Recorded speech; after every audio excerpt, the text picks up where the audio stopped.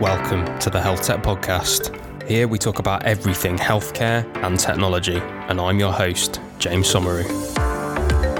Hey everybody, this week I'm joined by Patrick Howie, who is the founder and CEO of MediFind. MediFind was founded 1 year ago on Rare Disease Day to help patients struggling with a complex health problem.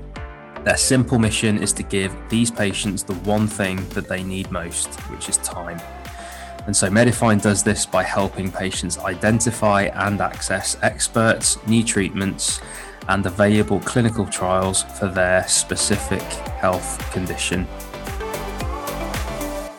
So Patrick, welcome to the Health Tech Podcast. How are you doing? Hey, James. Thanks for having me. I'm doing all right. It's a little warming up over here. So very nice. Yeah, it's warming up over here too. Not that you'd know at the moment. As usual, it's Britain, it's grey, it's overcast, and no surprises there. Yeah, well, I'm outside of Philadelphia in the States, and it's been snowing for like a month straight. And then really? Of course, it finally got warm. So we're 50 degrees here Fahrenheit. So that feels downright balmy. Nice. After the snow, certainly. Cool. So, Patrick, the way that we begin these podcasts is I get you to tell your story. So you've obviously got a very interesting background to tell our listeners. So, why don't you tell us all about it? Yeah. So I'll kind of go back before healthcare. So, because it's just like most people, you have a winding path. You never know where it's going to end. But I started out as a philosophy major, ironically. Nice. And maybe more interesting than that was basically the first person from my family ever to go to college. And essentially, my brother and I, one of my brothers, we both he was 3 years older, but we both went to college together. I graduated the week before him. That was always a sore spot with him. Absolutely. Bragging rights right there. Exactly. Especially when he was older. But we were the first to graduate college anywhere. My dad was a steel worker. My grandfather's a steel worker. And so we didn't really even know what college was. And quite frankly, I ended up at University of Pennsylvania, which, was an Ivy League school. I never even heard of it, although I was a half hour away until my senior year. I only lived a half hour away from it, but never heard of it because college wasn't really discussed much in our family. But like any overly silly person, you come out with a philosophy degree, realize you don't actually have any skills. So I was hanging out with a friend. Other than to ponder deeply. Exactly. So which doesn't even get you a cup of coffee anymore. It is a skill-based economy these days, Patrick. So ironically, once I realized I wasn't going to be a philosophy professor, that I was hanging out with a friend and were studying energy economics, environmental economics. So I literally was like, oh, this looks interesting. Maybe I'll do this. That does sound very practical after the philosophy degree. It was the same school. So I applied, got in, and became an energy economist. And that was the first part of my career for 7-8 years. So focusing on oil and gas and, electric, cars, which back then were, this is the 90s. So that was essentially a faint dream more than anything. There was a car that was out there, but kind of shut down. Then I was getting engaged and married, and I realized that I didn't want to move to the other parts of the country where you really, basically if you want to be in the energy economist, you have to go to Texas or maybe New York City to work in finance. So I looked around and said, well, I want to stay in Philadelphia. That's where I'm from, where my wife's from. What's popular in Philadelphia? And it was like credit cards or healthcare. Coming from the liberal background that I have, credit cards seemed unappealing as a place that I wanted to work in terms of doing good. So I joined healthcare and ultimately made my way into sort of, one of the biggest healthcare companies in the world, Merck, which is Merck, MSD in England. Nice. So what were you doing there? What was your role? In MSD? So I was heading up what's called global analytics. So my background essentially is analytics. That's evolved a lot. I know it's a nice buzzword. So in the last few years, you hear data science and big data and, machine learning and artificial intelligence. I was responsible for that on the commercial side of the business. So there's like the drug development side, and then there's the sort of the marketing side. So it was a great place to be. It's a great company. they've obviously, have the right mission, help save and improve lives. It's always good to work in a company where you believe in the mission. I know, obviously, in this day and age, sometimes pharmaceutical companies get a bad rap, but at the end of the day, they're trying to do good for humanity, and it's always good to work at a company that's doing that. Yeah, absolutely. Have you found that it sounds like that was a bit of a thread, right, through from previously doing philosophy and then figuring out, I need to do something more practical, and then I need to do something more practical again. And I think most people that think that way, especially, driven by impact and things, or at least energized by it, do seem to end up in healthcare, and particularly as healthcare entrepreneurs. So it sounds like that might be something that was a bit of a thread through your career. Well, there's definitely a thread where I hate to say it, I was kind of always coming from philosophy, sort of kind of believe capitalism was sort of evil, quite frankly. You kind of grow up like hating that. But you're, back to college. I don't know how well your listeners know, but sort of Penn, Wharton is like the business school at Penn. It's like one of the sort of best in the world. It's very dominated. Like that kind of dominates the school. So my two roommates were from Wharton. Everyone was there. They just want to get rich. Like not everyone, but it's a very sort of the objective of a lot of people is to sort of to make money. And I was never focused on that. Like I could never just, most people want to go to Wall Street and sort of make money. I couldn't get myself there. So I always had to be in an area that I truly believed in. I think, James, you understand that as well, versus just going after the money. That's why, environmental economics and energy economics seemed like you're doing a good, you're trying to help the world. And this is back in the 90s. And then said healthcare, you clearly are trying to help the world. So I've never been able to work on something that I didn't believe had a bigger purpose than myself. Oh, good for you. And I think that's, as I say, it's a thread of something that runs through pretty much every podcast guest, right? And they always seek that just making that difference, and ultimately, if they can start a company, they will start a company, and that's, I suppose, why they end up here. It's interesting though what you say about capitalism and feelings towards it when doing philosophy. I'm from a ground floor frontline healthcare world, right? Where I think, and this is interesting ground to cover on this, but you see in a hospital, well, you learn very quickly that in hospital, they're not full of rich people, hospitals, particularly not emergency departments, particularly not, that kind of real coalface of people getting unwell and staying unwell and returning unwell and that side of things. And I think you end up seeing a sort of a level of society that a lot of people with middle-class backgrounds perhaps don't see. I would tell stories to my friends that were bankers when I was in A&E, the emergency department, and it would horrify them that they wouldn't even believe it was real. Like some of the stuff that you talk about, that, people that would come in homeless and what they'd done to themselves and each other and how they actually lived. And, not that capitalism's evil, I suppose, in its purest form, but like you can fall susceptible to an opinion of it. And you're certainly more open to left-wing philosophy when you don't see the equity in society, where I think, and I'm watching my words carefully here, whereas I think others perhaps don't have that education to perhaps see it. And I think that's where, I consider myself very central, like generally in everything that I've seen and done in my life. I think that's where I've ended up, but I can see both sides in most things. But yeah, I get it, and I totally understand it.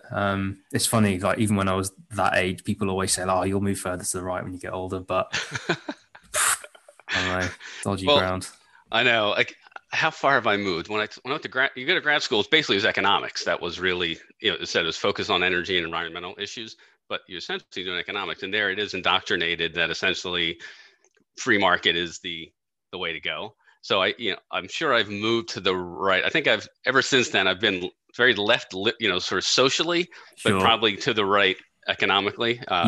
Although I questioned it, but you kind of get indoctrinated, free market. So in the U.S. versus, in England, right, there's healthcare is radically different. It's a huge, and I don't know if I have a clear opinion which one I think is better. It's a very, very, very good point, and I don't know either, because you can form opinions very quickly, and bear in mind, right? So I write for Forbes as a contributor, and so I contribute articles to Forbes, and so I often try not to take a view, but I try and get as much information as possible. But this is another thing, right, where yeah, I understand how people are incentivized to write headlines the way they do. I understand people are incentivized to remove as much context as possible so that you can form a really strong view and opinion. And I get why certain publications will do that. I understand it. And so I'm at a point in my life now where I really struggle to trust the information that gets to me, because I question everything. I question who's written it, what publication for, why have they written it, what's their angle, why would it be their angle? And so I have to get my information now. We're straying very far from health tech here, but I have to get my information from so many different places for me to even trust what I'm actually reading. It's I suppose part of that is maybe it's getting older, maybe it's getting just old, right? Yeah, I think so. And also, I notice as I do get older that my diplomacy is getting better. That I'm just like, well, maybe this, or maybe they're that, or maybe that. You kind of find a reason for everything. You're like, yeah, you Trump was a troubled child, well, that's I was going to get you triangulate. You try to look at multiple sources to triangulate sort of what you think the truth is, but what I'd like to think is, as you get older, you are less convinced of your opinions. So I have a lot of conversations with my sons, where my son and daughter is like, maybe the one thing with philosophy is like you get really good at, you read something and you're like, oh my God, that makes so much sense. And then you read something else that's the exact opposite. You're like, wait a minute, they both convinced me. So how could that? So you start to realize that like there's a good argument is not sufficient to be truth. And as you get older, you just realize that like the people who are so confident, the more certain someone is or something is, the less confident I am in them, because if they don't recognize the uncertainty of their position, or like why you could take the opposite side, then they probably haven't thought through it as well as I would like. I really like that. I actually went out of my way to find intelligent right-wing commentators so that I could actually understand because all I was getting was the sort of inner bubble liberal, like anyone that even thinks slightly conservative is evil and should be shouted at. So I actually went out of my way to try and find these types of people to actually listen to what actually is the intelligent argument of that side. And you're right, you go through this sort of existential crisis of being like, hold on a minute, that made a lot of sense there. that wasn't meant to happen. Where do I sit now? So that's why I call myself central, because I can appreciate arguments on both sides, right? Yeah, and when you're like, there's a really smart person who believes that, and there's a really smart person who believes the opposite. So they both have good reasons. So we shouldn't discount both of them. Like, so I don't know what the right answer is, but you get recognizing, just taking a position and not recognizing the opposite side is probably doing yourself a disservice. But yeah, I get it. So that's what happens when you get old. Everything becomes gray. Far less or far more interesting, I don't know. But anyway, we should probably talk about some health tech, right? Sure. Tell me about MediFind, because what you're doing in rare diseases is obviously really cool, really valuable, really helpful to rare disease patients. Tell me about going from when did you get the idea? Let's go from idea to reality. Plot that for me. All right. So while I was at MSD, it's Merck in the US, I happened to be, as a part of leading analytics, I also happened to have this unique situation where I was running a company that Merck owned, but Merck had bought them 20 years ago and had never brought them into in-house. It was the only situation like this. And what they did is a certain type of analytics. And, sort of just the unique analytics where they go through all the literature and in scientific, the biomedical literature, and go through like sort of all the analytics. So it's just, that's a precursor setup. So, while I was at Merck, my brother, the one who graduated, so he was struggling with a rare disease, and he was about 4 years into his journey. We had been throughout the world. Like, we actually went to Switzerland I went with him to get a treatment in Switzerland that didn't exist in the US. Wow. So like that was, we'd been like all parts of the U.S., like, down south and out to California. So we had spent a lot of time throughout that 4 years, like sort of just trying to, do the best he can for his illness. And we were at brunch one time, and he was literally like, dude, I'm running out of options. Any ideas? Like, all right, well, after sort of gasping for, like, oh shit, like we're at that stage, huh? I'm like, I'm not a doctor, but I'm, sort of thinking like, well, wait a minute. I'm sitting on top of like, one of the most powerful analytic tools in the world. Like, I have all this data, and it's in the the medical space. Maybe we could use our tools to help him find an expert that he hasn't found yet. So like that weekend, I'm like, sort of, I don't do as much coding, but was coding, going through the analysis, and sort of ran his disease. And I was like, holy wow, I was about to curse. It's like, wow, there's like, over the 4 years, there's 3 segments of doctors in his space. We've eventually found our way to doctors in 2 of those sort of segments, but never the 3rd. Right. So that was the number one goal is, hey, we got to get to this. There's a doctor out in DC. They seem to be connected to a whole different part of the community. We got to get there. But what also stood out was like, man, why did it take us so long to find this expert in New York City? We didn't find her for 3.5 years. Like, she's right there. Like, it's obvious she's an expert. Why did we learn about the treatment that we went to Switzerland for, after a year? And there's other treatment we just learned about. So how could 4 years in, despite sort of going through everything on Google and the internet and talking to different groups, we're still learning stuff. So it's just, that kind of just sat in the back of my mind. But the purpose at the time was, hey, we got to get to this doctor. Truth is, he passed away about 2 weeks after that conversation. So I was like, God damn. Like a year later, I'm at some conference, and some Silicon Valley, companies presenting, and they're all sort of, hey, we just raised $20 million and we're going to get patients to the right doctors. And as they kind of alluded to how they were doing it, I was like, they're doing it wrong. It seems right. Like, for someone who isn't deeply entrenched in the data, that seems to be the right way to go, but it's not. And I was like, they're going to send patients to the wrong doctors. And I get pissed. So, I literally went, classic hotel room, like, that little pad and those. I'm like, here's what like patients like my brother need. You need to know who the experts are. You need to make sure you're aware of any new treatments, and ultimately need to connect to other patients. That last part we haven't gotten to yet on MediFind. I went back to Merck, and it's like, every day we talk about, I turn my computer on, it says, we're here to save and improve lives. We always think about that through medications.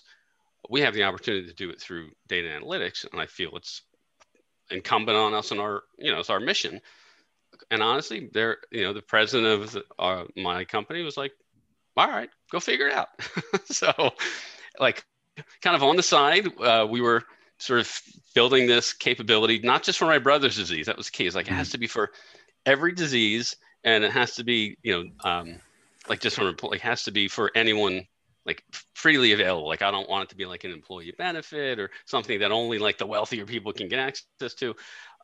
So we spent a few years building out the capability. That was by itself was tough because it's not out into the world, but you're looking at the result like, no, it's got to be better. Like nothing's perfect, but our threshold has to be really high. Like, we can't be sending patients to wrong doctors. Eventually we figured out, and a year and a half ago, he come back. We had a new president. The old one sort of eventually moved on. I gave the same story to the new president, and he was like, hey, all right, let's turn it on. If you've ever dealt with, healthcare, the first thing you got to do is go to legal. And then we kind of know how that ends, because legal was like, whoa, pharma companies can't be involved in this. Like, it looks like we're trying to drive patients to our doctors, so we can't be involved. So essentially, I had 2 options. It was either just let it go or spin it out. So I was like, it's too important to me to walk away from. So if I have to leave Merck to do it, I'll do it. And so we spun it out, and we literally, I left Merck on February 28th of last year, and we turned it on February 29th, which was Rare Disease Day. Wow. A year ago. And that's maybe the best part about it is it was a leap year. So it's the rarest of rare disease days. Very fitting, very on brand, very nice. Now, I should admit, that wasn't actually planned. So when I planned to leave, it was like, I just want to get out and make it happen. So we kind of landed on a date on February 28th. Yeah. Like, they were originally saying stay longer. I'm like, no, I can't. And then like 2 weeks before I was leaving, like, wait a minute, Rare Disease Day is like the first day after. So Wow. It was a happy coincidence more than this overly designed sort of very plan. fortunate timing. I hate to admit. So my question is, when it comes to the product then, what data are you analyzing? And I suppose what are the outputs of that then solve the problems you're talking about? So it's a lot of data, but you can bucket into a few categories. So the first is all publications in the health space. And all quality publications. So the good news is there's our database. It's called PubMed. It's PubMed Central in Europe. That essentially it weeds out all the low level healthcare publications and only includes the good ones. So we absorb high impact factor, I believe, is the or just legit, like not the pay for publication type journal. So it has all the high impact and even probably maybe some not so high impact but legitimate publication. Sure. Okay, so we go through everything. We literally digest that whole database every couple of weeks. We digest everything in the clinical trials database. We digest conference presentations as much as we can. There's you don't have 100% there, but again, most of the more prestigious conferences. And then in the US, we actually have actual claims data. So what actual treatments are being used and what type of patients are being treated. We go through a few steps here. The first is we have to merge those. And this is what is like surprisingly hard is Dr. Smith in database over here, J Smith in this database and J Smith in that database. Is that the same person? They're not, they're not actually, they don't have a unique identifiers that map. We had to build that mechanism across all these different data sources. And then, so for that, at that point, then the task is essentially who's an expert in whatever disease. That's actually not that hard, quite frankly, but the easy way to think about it is the old Google PageRank. If you just map the network, you see these people who sit at the centers and everyone goes to them. They're the experts.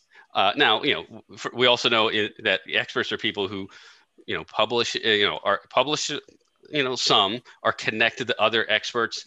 And as in the US, we can validate that and they treat patients. Like we know that they're treating those patients. So expertise is people who are very well connected to that specific industry. And so that's our first goal out of the gate is if you have a disease, like just get to an expert. Like here's one of the asides with my brother. We were downtown and we were at a health system and my brother, he had already had this issue where he wasn't treated correctly. And we literally, thank God we had called an expert far away. And so I'll step back. Halfway through his journey, my brother was crashing, having a bunch of, health problems and, was like literally like, everything was out of whack. He's, kind of delirious and the hospital was like, you know what, go home. There's nothing else we can do for you. We luckily called an expert in his specific disease. I want to talk about coincidence. Someone who I worked with, his father-in-law was like the godfather of that disease. And he's purely coincidence. And we called this person. He's like, no. He needs what's called the Denver shunt. Let me talk to the doctors. Talks to the doctors. He convinces the local doctors, puts it in. My brother recovers and lives 2 more years. Wow. So you're like, wow, that stood with me is how if we didn't make that call, he would have lost 2 years of life. Like they literally said, go home. There's nothing we can do for you. So a year and a half later, we're back in. He's having another situation, and I happen to go to a different doctor. It's like, I apologize in advance if I'm going to ask you a lot of questions, but we've realized that we need to be very close to the treatment decisions they're making for him. And the doctor, relatively young, goes, oh, don't you worry. I've dealt with like 5 patients who have his disease. I got this. And coming back from my statistical background, if anyone, your instinct says if you have anything less than 30 using your old statistics, you don't have a random, you don't have a proper sample. And to think that 5 is sufficient was scary. So the overconfidence that you can run into with doctors who think they can handle a rare disease. I mean, doctors are experts. I'm not trying to knock doctors. Like, they're doing God's work. But there's thousands of diseases, and there's only so much that a human can do. Like, I think it's interesting that we're learning that now with AI and processing power and everything, that, you know, doctors are going for, or any clinician really is going from this model of being a repository of information to someone that actually can just access that in the right way. And it's a good example of it. Yeah. So they're doing God's work, but they you know, some recognize they can't know everything, and some come to that realization later in your career, right? So our goal is just, if you have a tougher disease, make sure you get to an expert, because your outcomes will be better. And then it's also, our next goals are make sure you're aware of all your treatment options, because even experts, they don't always agree. They don't always tell you everything, or they may forget, or just, you know, say, here's what we recommend. And you go to another expert and they might recommend something else.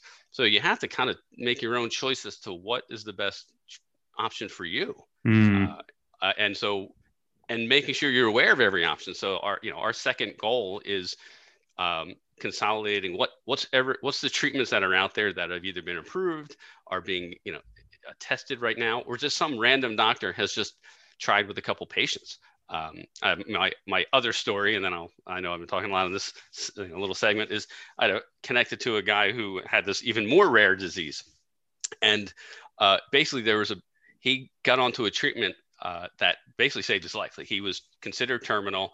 And then he called me up he's like, oh my God, I just met with this doctor, and there's this treatment that I'm not terminal anymore. And I was like, wow. Like, and he was just like, I met him as we were building out MediFind.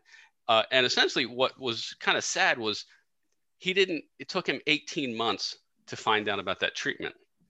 Although from the time it was published, there was a publication about it, but he, even though he's still, like, again, an intelligent guy working through the networks, he didn't know of that treatment, and he lost 18 months. So the amount of progression of his disease, is like, it's brutal lung disease, was horrible. Like, he actually just had to have like lung transplants because he progressed so far. If he had known of that 18 months prior, he probably would have had been just completely normal at this point. So our second goal is also to make sure you're aware of all the treatment options you might have. Yeah. Do you know what's interesting for me? You know, I've stepped out of medicine for a while now, and the world has certainly gone on in the last, 5, 6, 7 years, like, technology wise. It might seem staggering to people, because it almost feels that way to me, even though I get it. But it might seem staggering to people that once you're diagnosed with a rare disease, you might not actually be connected to the experts in the field that know all of the treatments. You might just be with someone who doesn't know all of those things are options, because that information is not spread around the community like people who aren't from healthcare might think. It's not as if the latest evidence and guidance and trials, as you guys do, and those types of things, are just easily disseminated information to everybody, and you just sort of get your weekly download of like what's new in the red, like, and then all of a sudden you're an updated clinician, and then you can treat everyone in your area. Like, that's the way you'd expect it to be in the modern world almost. And it is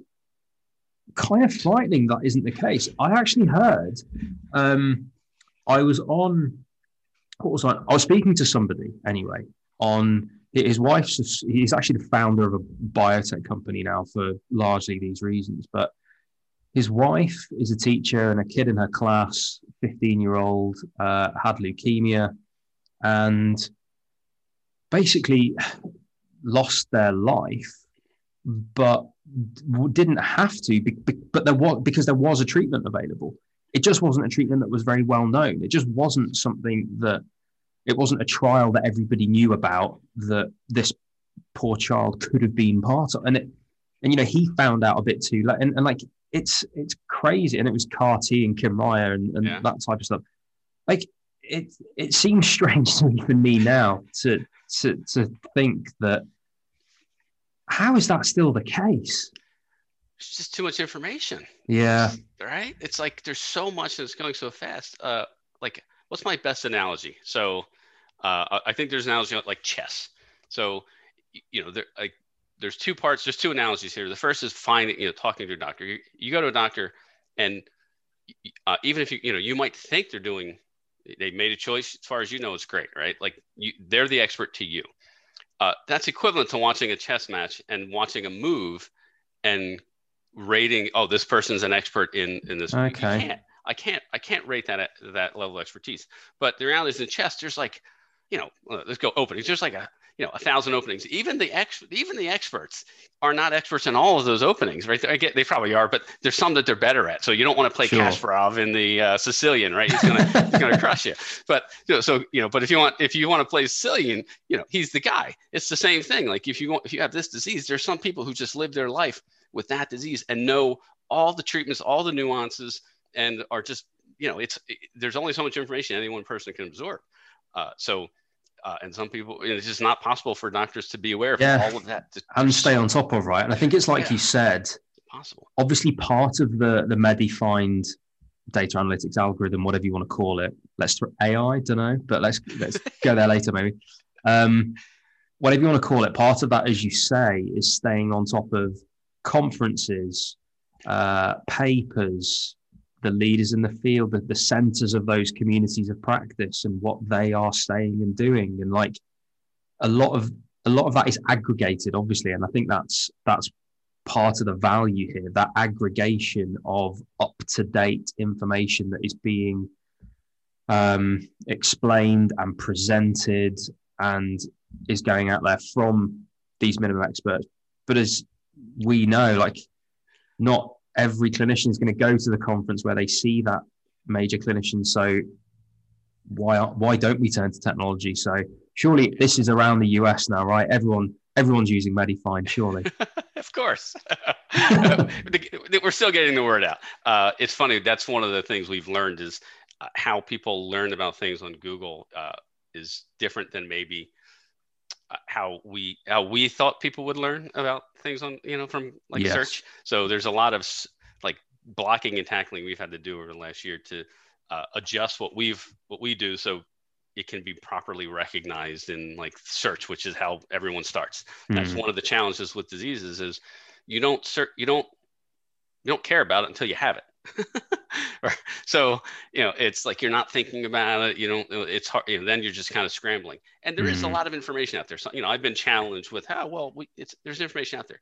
It is, but sifting through it and getting there quickly, and you alluded to that, it's like, so that's what we're giving is time. If you want to spend a lot of time, you can find this stuff, but you'll end up going down the wrong hole. We're spending every month, like my brother's wife, God bless her, more than him, right? We also, the care, it's usually the caregiver, not the patient who, every month is like, is there something else? Am I missing something? They start Google, they go down a rabbit hole every few weeks because you get scared you're missing something. So it's out there. Yeah. Our job, that's why it's time. Yeah. It's like, we want to get you that answer ASAP. You find that doctor as quickly as possible. You're aware of that new treatment as quickly as possible because time is, when you have, just about any disease, that's the most important thing. Well, indeed. One thing with Rare Disease Day, I know the guys at Mendelian quite well, so they do the bit arguably just before you in the chain, which is that they will help primary care organizations to diagnose the disease by looking at their data of their patients and symptoms and helping with that diagnosis bit. I think one thing that is really interesting here, like you say, it's only an issue once you have it. So individually, rare diseases, it's difficult to fit a business model around a rare disease. If there's only 4 cases of it globally, like what's the value in creating a drug for it and all those things. But one thing that I have learned in speaking to the Mendelian guys is the long tail of rare diseases is extremely long. And as a collection, ironically, they're extremely common. Yep. And I think that the accumulation. Yep. Exactly. So collectively, rare diseases are actually quite common. And I think that is one thing that I've definitely learned, which is that the amount of people that either don't get a diagnosis, don't get the right treatment, don't get the up-to-date treatment for one disease, if you're only ever talking about it in one disease, like, yeah, it's not going to sound like a big deal. However, aggregated, as you say, this turns into an enormous problem. The amount of people that must just have like febrile unknown cause, it's happened 10 times, don't know, or they get not a diagnosis and then it's like treatment wise, yeah, we'll just symptom control. We'll just do that. And it turns out there was this treatment that they could have had, at scale, that is absolutely enormous. And I think just for the listeners here, I just want to make that point really clear that with Rare Disease Day coming up, it's a good time, although this will go out afterwards, but it is a good time to make this point that the rare disease community are trying to do this for so many people. And I just would like to make the point to everyone that rare diseases aren't rare. They're absolutely not. They are common as a collective, and it is a community of people that are doing incredible work to try and get this stuff done, not least through technology like yourself. Have you had or seen, I mean, you're only a year old, right, as a company. I mean, what wins have you got? Have you been, do you track that? Do you track the wins that have come from what you're doing? Yes. So I guess there's wins from people who've given us like sort of, when you get quotes. That's nice. So the reality is, we're not where we want to be in terms of awareness, but when people have used it, like literally we got a quote, like we released this new tool last week, a couple of days ago, about using AI to help you find clinical trials. And it was like, wow, we got a secondhand quote from someone who's like, it was like, yeah, this is unbelievable. We've been, I wish I had this 7 years ago. We've been trying, like this is such a huge need. We have multiple quotes like that, and you get patients like, we just turned on this little sort of give us feedback thing, and patients were like, oh, no, I'm, like we turned on, hey, how can we do better? And I'm like, no, I just want to say thanks. What you're doing is great. So when you get those things, they're the best wins. Yeah. We've also won some, like been nominated for some awards for AI and startup. Like those are like, they're nice. Like obviously they make you feel good, but like the real wins are sort of when patients truly see it and use it.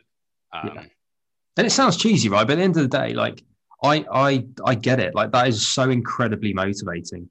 I mean, I get it in a small way, just when someone's like, oh, I listened to this podcast and I had this idea and now we've raised a bit of money and just want to say thanks. It's like, it's so incredibly motivating knowing that what you've built has actually served a purpose in the world, like to actual human beings. And for you guys, I suppose, obviously you've got a personal experience of it. So you can just go in your mind straight away to a family that's like able to spend another year. But like, I mean, that's just incredible, right? It's so like fueling when you get that feedback, which is awesome. And who, out of interest, so who's the customer when it comes to this? The mission today is to empower patients. So it does have to be a patient who cares enough to engage versus, if you're just going to go to your doctor and listen to your doctor, there's nothing wrong with that. But obviously a lot of patients are much more proactive now than they were 20 years ago. So it's the patient who wants to be informed or got it. Take control of their treatment paradigm a little bit. Because going back a little bit, a lot of times you find that there's a lot of research, and you can see if you've been diagnosed, when you go to an expert, they may tell you, no, that's not what you have, which is actually equally important to roll out a diagnosis. And that actually happens like a third of the time or some. Wow. I know diagnoses get revised like 70% of the time, but when you get completely changed, it happens a lot as well. So I know that's an aside, but it's patients. Our goal is help patients. That's our number one goal.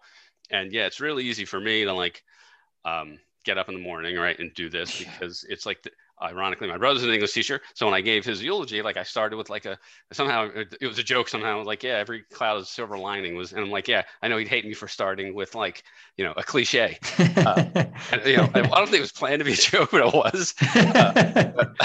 Ironically, this is the silver lining. It's like, all right, worst case scenario, I get to work on something that I care about. I'll spend the next 20 years of my life doing this out of, passion.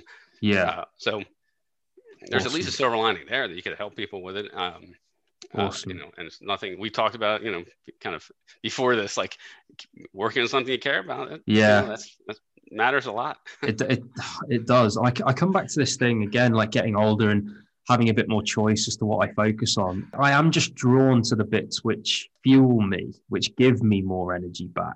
And that's why, like this podcast, like I'm doing more episodes a week now. And the type of stuff, because I do end up having these conversations. And when you say things like, yeah, we're doing this amazing thing, like, and we're not quite where we are with awareness right now, like 25% of our listeners, and we get about 10,000 a month, are in the US. So, you know, fingers crossed, somebody listens to this, right? Whether that's a patient, whether that's, I mean, because you must engage with the clinicians as well, right? In terms of, well, you must know who the best ones are. Let's put it that way. Well, we know who they are. So I can tell you, yeah, our dream, like where I consider sort of North Star, is to get to the point where, you know, if you haven't just get diagnosed or any time through a journey, there are multiple critical times where you're like, God, I need to talk to another doctor, you know. And so I'd love to say, here's a doctor that's, you know, here's an expert. And we actually have this concept of a unique expert. Where it's like, here's someone who's more likely to give you a different view of the world, and they're still an expert. Get you an appointment and get your records there like quickly. Like that's the dream, is to just make it happen, so you don't lose time. Which again, like I said, is multiple decision points. So in order to get there, I've spoken a little bit with some local organizations. We haven't really focused on that yet. The reality is, it's as simple as once with the patients, once they hit a critical mass, then they want to, you know, they're going to be much more interested in engaging with us. Quite frankly. And I think we're getting close, quite frankly. Nice. How many diseases do you do this across? Because I imagine the analytics must be condition specific, right? With the amount of sort of inputs that you've got to throw in there. Oh man, the two, you know, sort of war stories of development. The first was sort of what we call disambiguation. Is this John Smith the same as that John Smith? Right. The other is defining a disease, and it's, you know, there is no single agreed upon list of disease definitions. It's constantly moving. You have what's called parent-child relationships. So like, is the right thing? Is it, you know, HER2 positive breast cancer? Is it, you know, this with a mutation? Like, what's the level of the right disease? We've mapped every disease that we could find, probably like 7,000 to 10,000 of them. Like there's 7,000. We've aggregated that to we're reporting about 3,300 on the database, because we felt that at least right now, like where we're mostly helping is sort of the doctor level. You don't need, you want an expert in at some level of refinement. Like the difference, there's not an expert in 10,000 diseases. Yeah. If you're going to be an expert, if you're at sort of triple negative breast cancer, you're going to be an expert in all the mutations. But it's a challenge, because sometimes you're like, well, I'm looking for a clinical trial. I have the mutation. I want a trial with that mutation, or I want a treatment with that. So it's a challenge, but defining those diseases required us to, you know, define them in the literature, define them in the, you know, what's called the claims databases. And, you know, they're always like, the terminology isn't always consistent. So we had to find like the right sort of terminology. So we've created our own, we call it MetaRex, but like this backbone reference database that was made by hand over a couple of years, but, you know, using nurses and library like expert, you know, I'm forgetting the name, to sort of map this together, and it took forever to build it. We were again using what we thought there's a similar database out there that was supposedly doctor language, and we used that at first, and after I don't know how long, we realized that was part of the reason our results weren't right, is that thing wasn't built right. So we had to build our own from scratch. It was quite an effort. I'm not an expert on the technology side of things, but obviously having a very strong foundation is very important, and cracks in the foundation show themselves later on, right? Yeah, there's, you know, when I think of those times, we're just like, why isn't this working? And you're like, it should, you know, and everything about this looks right. And then you find that, you know, it's like one of your reference sources is wrong. And you're like, oh my God, like we have to go build that. Heart sink moment. I can't believe we've almost run out of time. It's gone so quickly. I have a question though. So at the moment, given our audience, right? So we've obviously got listeners all around the world, particularly in the US, and obviously the UK. What are you looking for in terms of people you're looking to connect with, ways you're looking to get this out there and make impact. What is it that you would potentially want from our audience? Well, that's easy. I actually would love feedback more than anything. So we think of our timeline. A lot of this was built in a vacuum inside of a big company where we weren't allowed to go talk to patients because of like legal issues. Then we come out, and all of a sudden, literally 2 weeks after I leave, we get locked down for COVID. So I want sort of, I'd love for people to go on and say, here, if you could build this, I would be forever happy. Like I have in my own head what we want to build, but I want to make sure that, and I feel it's pretty good on target. Of course I want people to use it now, but also tell us how we can get better. Because we've started getting feedback and you see little things like, I didn't even think of that. And we should have a little, some of it's small. Like we need a little button. They don't realize that what's here. So we need to put a little button here. Or they're like, I'm looking for the phone number for this doctor. I'm like, all right, you know what? We have phone numbers for 70% of them. Maybe we should go get it to 100% because, that's the next action they want to take. But, is there something missing? We had someone say, I was using, can you give me the, something with this mutation? And I was like, all right, well, we don't, we've made a decision why we don't report that, but they want it. So how do we provide the information that they're thinking for their specific situation? And the more of these points we get, we can solve it. I know the data, we know, some of them are harder than others, but people, if you go on, and it's not just rare diseases, it's every disease, but if you have disease, go on, tell us, use it, please. We want you to use it for free. It's not, and get benefit from it. But if there's something that you see that, God, I wish I had this, that's the hardest question for people to answer. But please, we have a little feedback. We started this feedback thing. Tell us. We started doing live chats. Anyone want to talk to us for Amazing. Half of the day? I want to talk to patients to that's actually what I do at lunch 3 days a week. Awesome. Is I just want to hear to make sure that we're getting true feedback of the right need, because it was originally guided by my scrawling on the hotel napkin. Absolutely. But it's gotta, we got to make sure we're taking care of all the nuances and not just my own sort of slice of the world. Amazing. So for people that want to find that, where can they find it and find you? So it's medifind.com, MEDIFIND, MediFind. Nice and easy. The whole naming was a whole nother story for another day. But it's only in English language, so that's luckily that covers hopefully most of your audience as well. But it's a global database. Obviously, sometimes the data in the U.S. is a little better. GDPR restrictions make some nuances in Europe, but we cover every country, pretty much every disease. We're trying to help everybody. Awesome. Patrick, it's been an absolute pleasure having you on. Thank you for sharing that about your brother and everything that you're up to. Obviously your mission is, extremely noble. And I think you're obviously going to do incredible work, and you already are. And the more of those patient stories that we can hear that, people have been connected to a clinician that knows their stuff, they've had their treatment changed, or, anything along those lines to help them, then yeah, that makes us all feel warm inside, mate. So definitely get your PR on point when you're doing all that. That would be great. We need some good news stories in 2021, honestly. I know, right? But yeah, as I say, thank you so much for coming on. It's been an absolute pleasure. Look forward to catching up in future. James, thanks, man. I really had a great time here, and thank you for having me. Hey everyone, thanks for listening and making it all the way to the end of this episode. Remember to subscribe, rate us, and leave a review. And you can head to the description of this episode to follow me on all of my social media so you don't miss out on any of the latest health tech content.